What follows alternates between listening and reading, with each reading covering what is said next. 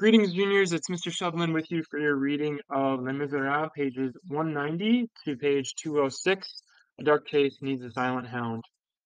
Jean Valjean had immediately left the boulevard and began to thread the streets, making as many turns as he could, returning sometimes upon his track to make sure that he was not followed. The moon was full. Jean Valjean was not sorry for that. The moon, still near the horizon, cut large prisms of light and shade in the streets. Jean Valjean could glide along the houses and the walls on the dark side and observe the light side. He did not perhaps sufficiently realize that the obscure side escaped him. However, in all the deserted little streets in the neighborhood of the Rue des Poliveaux, he felt sure that no one was behind him. Jean Valjean described many varied labyrinths in the Quartier Mouffetard, which was already asleep as if it were still under the discipline of the Middle Age and the yoke of the curfew. He produced different combinations in wise strategy with the Rue Saint-Cyr and the Rue Copeau and the Rue des Bateaux Saint-Victor and the Rue des Petits Lamertes. As 11 o'clock struck in the tower of Saint Etienne du Mont, he crossed the Rue des Poteaux in front of the bureau of the commissary of the police, which is at number 14. Some moments afterwards, the instinct of which we have already spoken made him turn his head. At this moment he saw distinctly, thanks to the commissary's lamp, which revealed them, three men following him quite near, passed one after another under this lamp on the dark side of the street. One of these men entered the passage leading to the commissary's house. The one in advance appeared to him decidedly suspicious. "Come, child," he said to Cosette, and he made haste to get out of the Rue des Pontieux. He made a circuit, went round the Arcade des Prêtres, which was closed on account of the lateness of the hour, walked rapidly through the Rue de l'Épée des Bois and the Rue de la Barthe, and plunged into the Rue des Postes. There was a square there where the Colle Rollin is, and from which branches off the Rue de Neuve Saint Genevieve. The moon lighted up this square brightly. Jean Valjean concealed himself in the doorway, calculating that if these men were still following, he could not fail to get a good view of them when they crossed this lighted space. In fact, 3 minutes had not elapsed when the men appeared. There were four of them now. All were tall, dressed in long brown coats, and with round hats and great clubs in their hands. They were not less fearfully forbidding by their size and their large fists than their stealthy tread in the darkness. One would have taken them for four spectres in citizen's dress. They stopped in the center of the square and formed a group like people consulting. They appeared undecided. The man who seemed to be the leader turned and energetically pointed in the direction in which Jean Valjean was. One of the others seemed to insist with some obstinacy on the contrary direction. At the instant that the leader turned, the moon shone full in his face. Jean Valjean recognized Javert perfectly. Uncertainty was at an end for Jean Valjean. Happily, it still continued with these men. He took advantage of their hesitation. It was time lost for them and gained for him. He came out of the doorway in which he was concealed, and made his way into the Rue des Postes toward the region of the Jardin des Plantes. Cosette began to be tired. He took her in his arms and carried her. There was nobody in the streets, and the lamps had not been lighted on account of the moon. He doubled his pace. He passed through the Rue de la Clef, then by the Fontaine de Saint Victor, and along the gardens of the Jardin des Plantes by the lower streets, and reached the quay. There he looked around. The quay was deserted. The streets were deserted. Nobody behind him. He took a breath. He arrived at the bridge of Austerlitz. A large cart was passing the sign at the same time, and like him was going toward the right bank. This could be made of use. He could go the whole length of the bridge in the shade of this cart.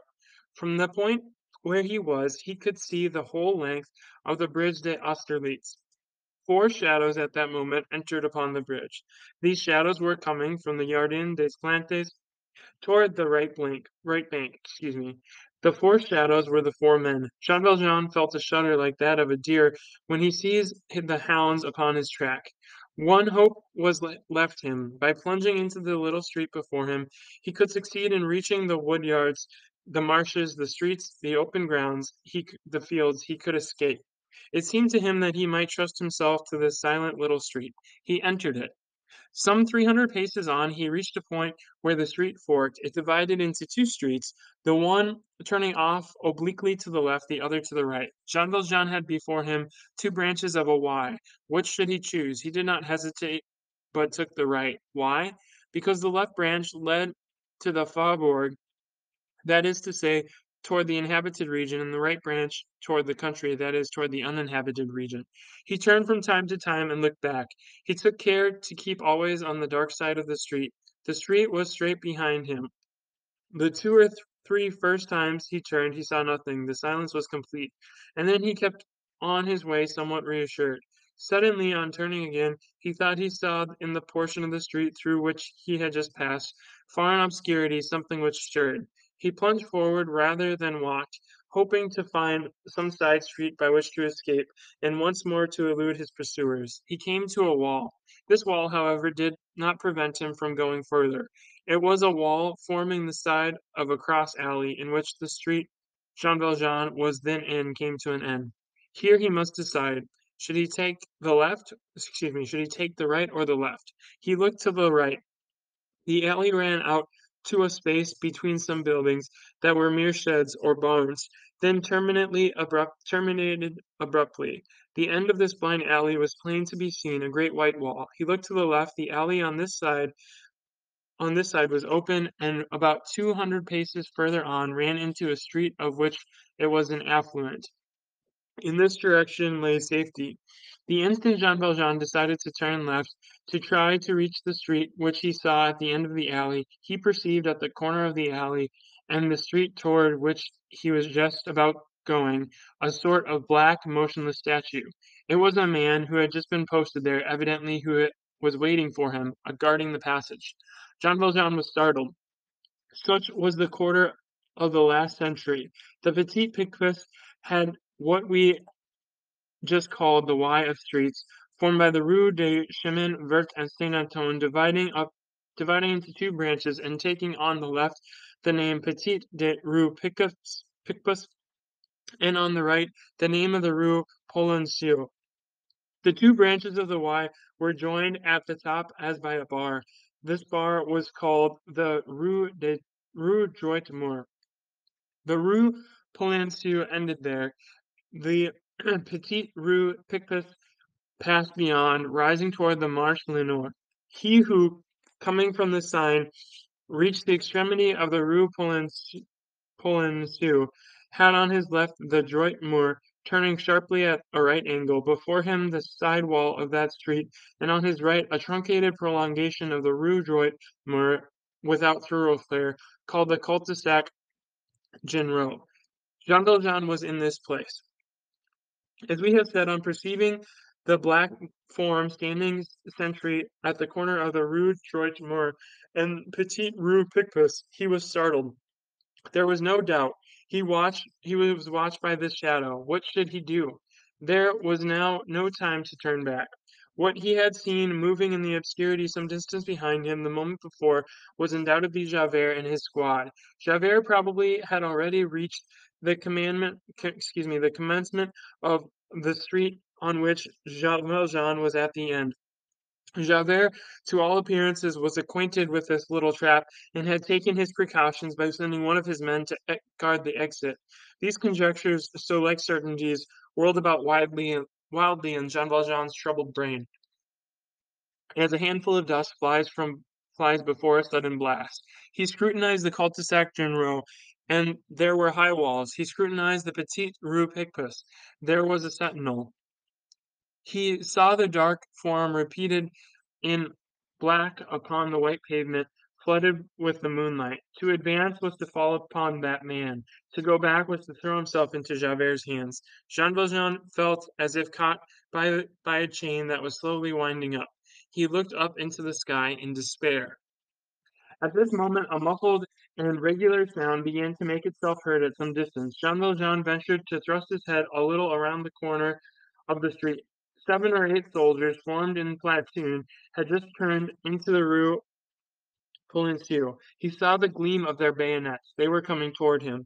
The soldiers, whose head he distinguished the tall form of Javert, advanced slowly and with precaution. They stopped frequently. It was plain that they were exploring all the recesses of the walls and all the entrances of the doors and alleys. It was, and here conjecture could not be deceived, some patrol which Javert had met and which he had put in requisition. Javert's two assistants marched in the ranks. At the rate at the rate at which they were marching, the stops they were making, it would take them about a quarter of an hour to arrive at the spot where Jean Valjean was. It was a frightful moment. A few minutes separated Jean Valjean from that awful precipice which was opening before him for the third time, and the galleys now were no longer simply the galleys. They were Cosette lost forever, that is to say, a life in death. There was now only one thing possible. Jean Valjean had this peculiarity that he might be said to carry two knapsacks. In one he had the thoughts of a saint, in the other the formidable talents of a convict. He helped himself from one or the other as the occasion required.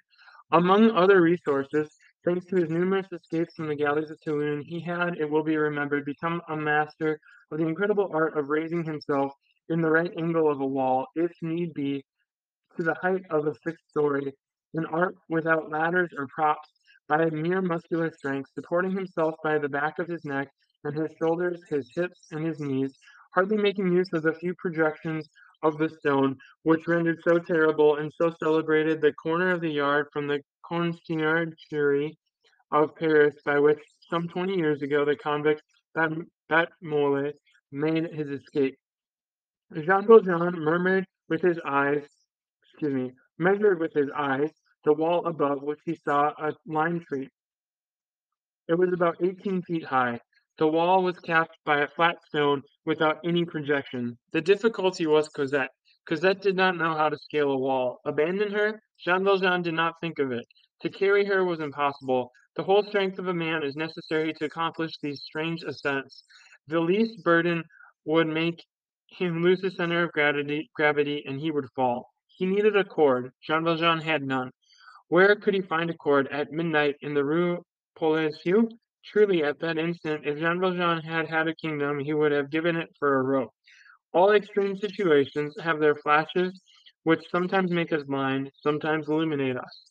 The despairing gaze of Jean Valjean encountered the lamp-post in the cul-de-sac Genrot. At this epoch there were no gas lights in the streets of Paris. At nightfall they lighted the street lamps, which were placed at intervals and were raised and lowered by means of a rope traversing the street from end to end, running through the grooves of posts.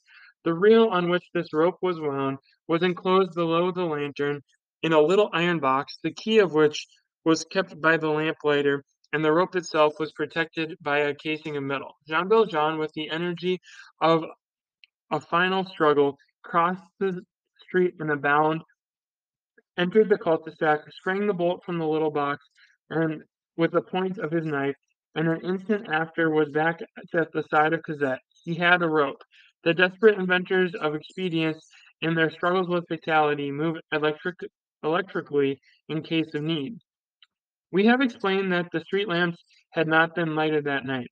The lamp in the cul-de-sac Genrot was then, as a matter of course, extinguished like the rest, and one might pass by without even noticing that it was not in its place.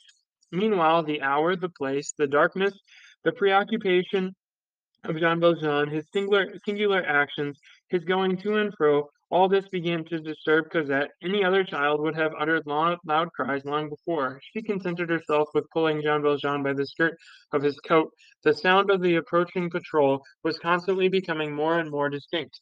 "Father," said she, in a whisper, "I am afraid. Who is it that is coming?" "Hush!" answered the unhappy man. "It is the Thénardiers." Cosette shuddered. He added, "Don't say a word, I'll take care of her. If you cry, if you make any noise, the Thénardiers will hear you. She is coming to catch you." Then without any haste, without doing much anything a second time, with a firm and rapid decision, so much the more remarkable at such a moment when the patrol and Javert might come upon him at any instant, he took off his cravat, passed it around Cosette's body under the arms, taking care that it should not hurt the child, attached his cravat to an end of the rope by means of the knot, which seamen call a swallow knot, and took the other end of the rope in his teeth, took off his shoes and stockings, and threw them over the wall, and began to raise himself in the angle of the wall and the gable with as much solidity and certainty as if he had the rounds of a ladder under his heels and his elbows. Half a minute had not passed before he was on his knees on the wall. Cosette watched him, stupefied, without saying a word. Jean Valjean's charge in the name of the Thénardiers had made her dumb. All at once she heard Jean Valjean's voice calling her in a low whisper. "Put your back against the wall." She obeyed. "Don't speak and don't be afraid," added Jean Valjean. She felt herself lifted from the ground. Before she had time to think she was where she was at the top of the wall. Jean Valjean seized her and put her on his back, took her two little hands in his left hand, took her two little hands in his left hand, lay down flat, and crawled along the top of the wall. He had supposed there was a building there, the roof of which sloped very nearly to the ground with a gentle inclination. A fortunate circumstance, for the wall was much higher on this side than on the street. Jean Valjean saw the ground beneath him at a great depth. He had just reached the inclined plane of the roof, and had not yet left the crest of the wall, when a violent uproar proclaimed the arrival of the patrol. He heard the thundering voice of Javert. "Search the cul-de-sac! The Rue Droit-Mur is guarded, and the Petite Rue Picpus also. I'll answer for it if he is in the cul-de-sac." The soldiers rushed into the cul-de-sac general. Jean Valjean slid down the roof, keeping hold of Cosette, reached the lime tree, and jumped to the ground. Whether from terror or from courage, Cosette had not uttered a whisper, her hands were a little scraped. Jean Valjean found himself in a sort of garden, a very large and of singular appearance, one of those gloomy gardens which seem made to be seen in the winter and at night. This garden was oblong, with a row of large poplars at the further end, some tall forest trees in the corners, and a clear space in the center, where stood a very large isolated tree, then a few fruit trees contorted and shaggy like big bushes, some vegetable beds, a melon patch, the glass covers of which shone in the moonlight, and an old well. There were here and there stone benches which seemed black with moss. The walks were bordered with sorry little shrubs perfectly straight. The grass covered half of them, and the green moss covered the rest. Nothing can be imagined more wild and more solitary than this garden. There was no one there, which was very natural on account of the hour, but it did not seem as if the place were made for anybody to walk in, even in broad noon. Jean Valjean's first care had been to find his shoes and put them on. Then he entered the shed with Cosette. A man trying to escape never thinks himself sufficiently concealed. The child, thinking constantly of the Thénardiers, shared his instinct, and cowered down as closely as she could. Cosette trembled and pressed closely to his side. They heard the tumultuous clamor of the patrol ransacking the cul-de-sac in the street, the clatter of their muskets against the stones, the calls of Javert to the watchman he had stationed, and the imprecations mingled with words which they could not distinguish. At the end of a quarter of an hour, it seemed as though this stormy rumbling began to recede. Jean Valjean did not breathe. He had placed his hand upon gently upon Cosette's mouth, but the solitude about him was so strangely calm that frightful din, so furious and so near, did not even cast over it a shadow of disturbance. It seemed as if these walls were built of the deaf stones spoken of in the Scriptures. Suddenly, in the midst of this deep calm, a new sound arose, a celestial, divine, ineffable sound, as ravishing as the other was horrible. It was a hymn which came forth from the darkness, a bewildering mingling of prayer and harmony in the obscure and fearful silence of the night. Voices of women, but voices with the pure accents of virgins, the artless accents of children, those voices which are not of earth, and which resemble those that the newborn still hear, and the dying hear already. This song came from the gloomy building which overlooked the garden. At the moment when the uproar of the demons receded, one would have said it was a choir of angels approaching in the darkness. Cosette and Jean Valjean fell on their knees. They knew not what it was, and they knew not where they were, but they both felt, the man and the child, the penitent and the innocent, that they ought to be on their knees. These voices had this strange effect. They did not prevent the building from appearing deserted. It was like a supernatural song in an uninhabited dwelling. While these voices were singing, Jean Valjean was entirely absorbed in them. He no longer saw the night, he saw a blue sky. He seemed to feel the spreading of these wings which we all have within us. The chant ceased. Perhaps it had lasted a long time. Jean Valjean could not have told. Hours of ecstasy are never more than a moment. All had again relapsed into silence. There was nothing more in the street, nothing more in the garden. That which threatened, that which reassured, all had vanished. The wind rattled the dry grass on top of the wall, which made a low, soft, and mournful noise. The child had laid her head upon a stone and gone to sleep. He sat down near her and looked at her. Little by little, as he beheld her, he grew calm and regained possession of his clearness of mind. He plainly perceived this truth, the basis of his life henceforth, so that so long as she should be alive, so long as he should have her with him, he should need nothing except for her, and fear nothing save on her account. He did not even realize that he was cold, having taken off his coat to cover her. Meanwhile, through the reverie into which he had fallen, he had heard for some time a singular noise. It sounded like a little bell that someone was shaking. This noise was in the garden. It was heard distinctly, though feebly. It resembled the dimly heard tinkling of cowbells in pastures at night. This noise, made Jean Valjean turn. He looked and saw that there was someone in the garden. Someone Something which resembled a man was walking among the glass cases of the melon patch, rising up, stooping down, stopping with a regular motion, as if he were drawing or stretching something upon the ground. This being appeared to limp. Jean Valjean shuddered. He said to himself that perhaps Javert and his spies had not gone away, and that they had doubtless left somebody to watch in the street, that if this man should discover him in the garden, he should cry thief, and would deliver him up. He took the sleeping Cosette gently in his arms and carried her into the farthest corner of the shed, behind a heap of old furniture that was out of use. Cosette did not stir. From there he watched the strange motions of the man in the melon patch. It seemed very singular, but the sound of the bell followed every movement of the man. When the man approached, the sound approached. When he moved away, the sound moved away. If he made some sudden motion, a trill accompanied the motion, and when he stopped, the noise ceased. It seemed evident that the bell was fastened to this man, but then what could that mean? What was this man to whom a bell was hung as to a ram or a cow? While he was revolving these questions, he touched Cosette's hands. They were icy. "Oh, God!" said he. He called her to her in a low voice. Cosette, she did not open her eyes. He shook her smartly. She did not wake. Could she be dead? Said he. He sprang up, shuddering from head to foot. Cosette was pallid. She had fallen prostrate on the ground at his feet, making no sound.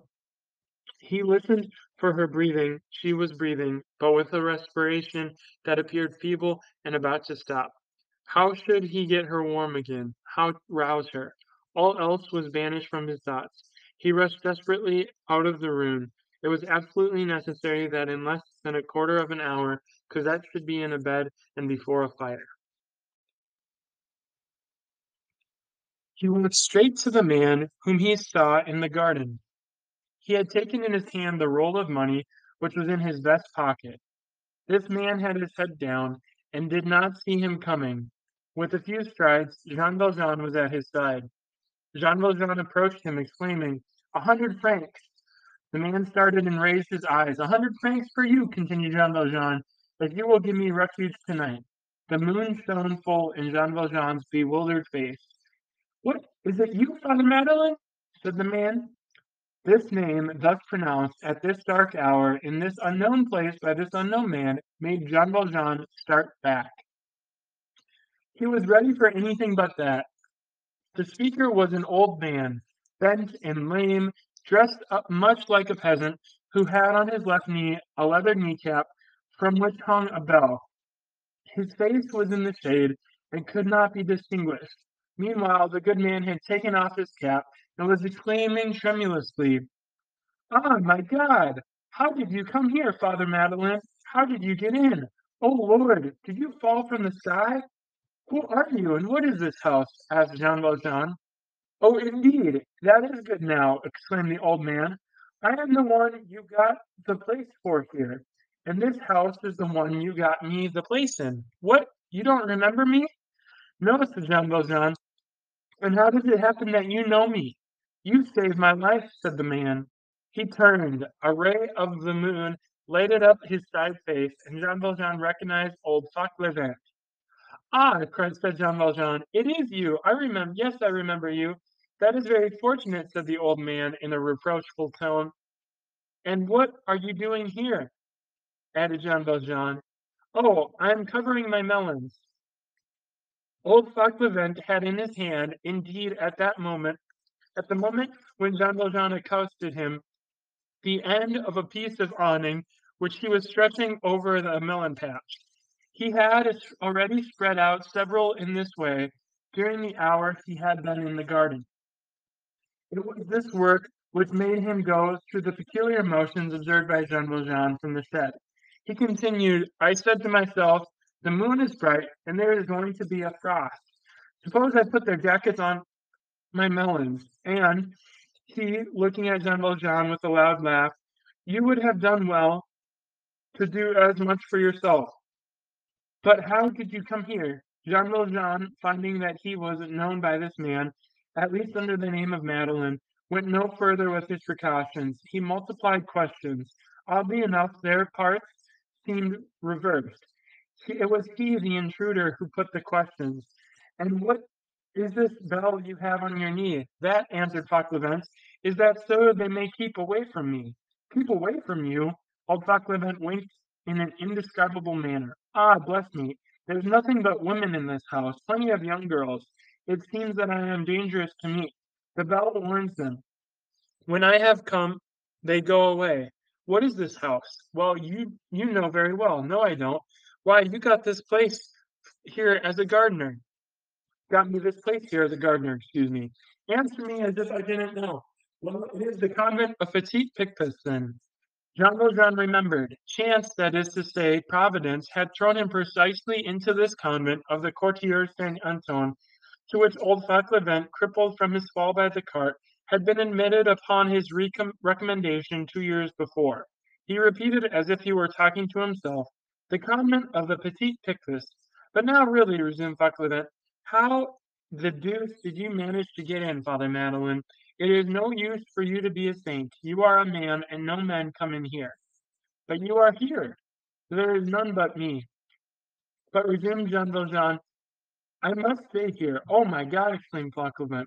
Jean Valjean approached the man and said to him in a grave voice, "Father Fauchelevent, I saved your life." "I was first to remember it," said Fauchelevent. "Well, you can do for me what I once did for you." Fauchelevent grasped in his old wrinkled and trembling hands the robust hands of Jean Valjean, and it was some seconds before he could speak.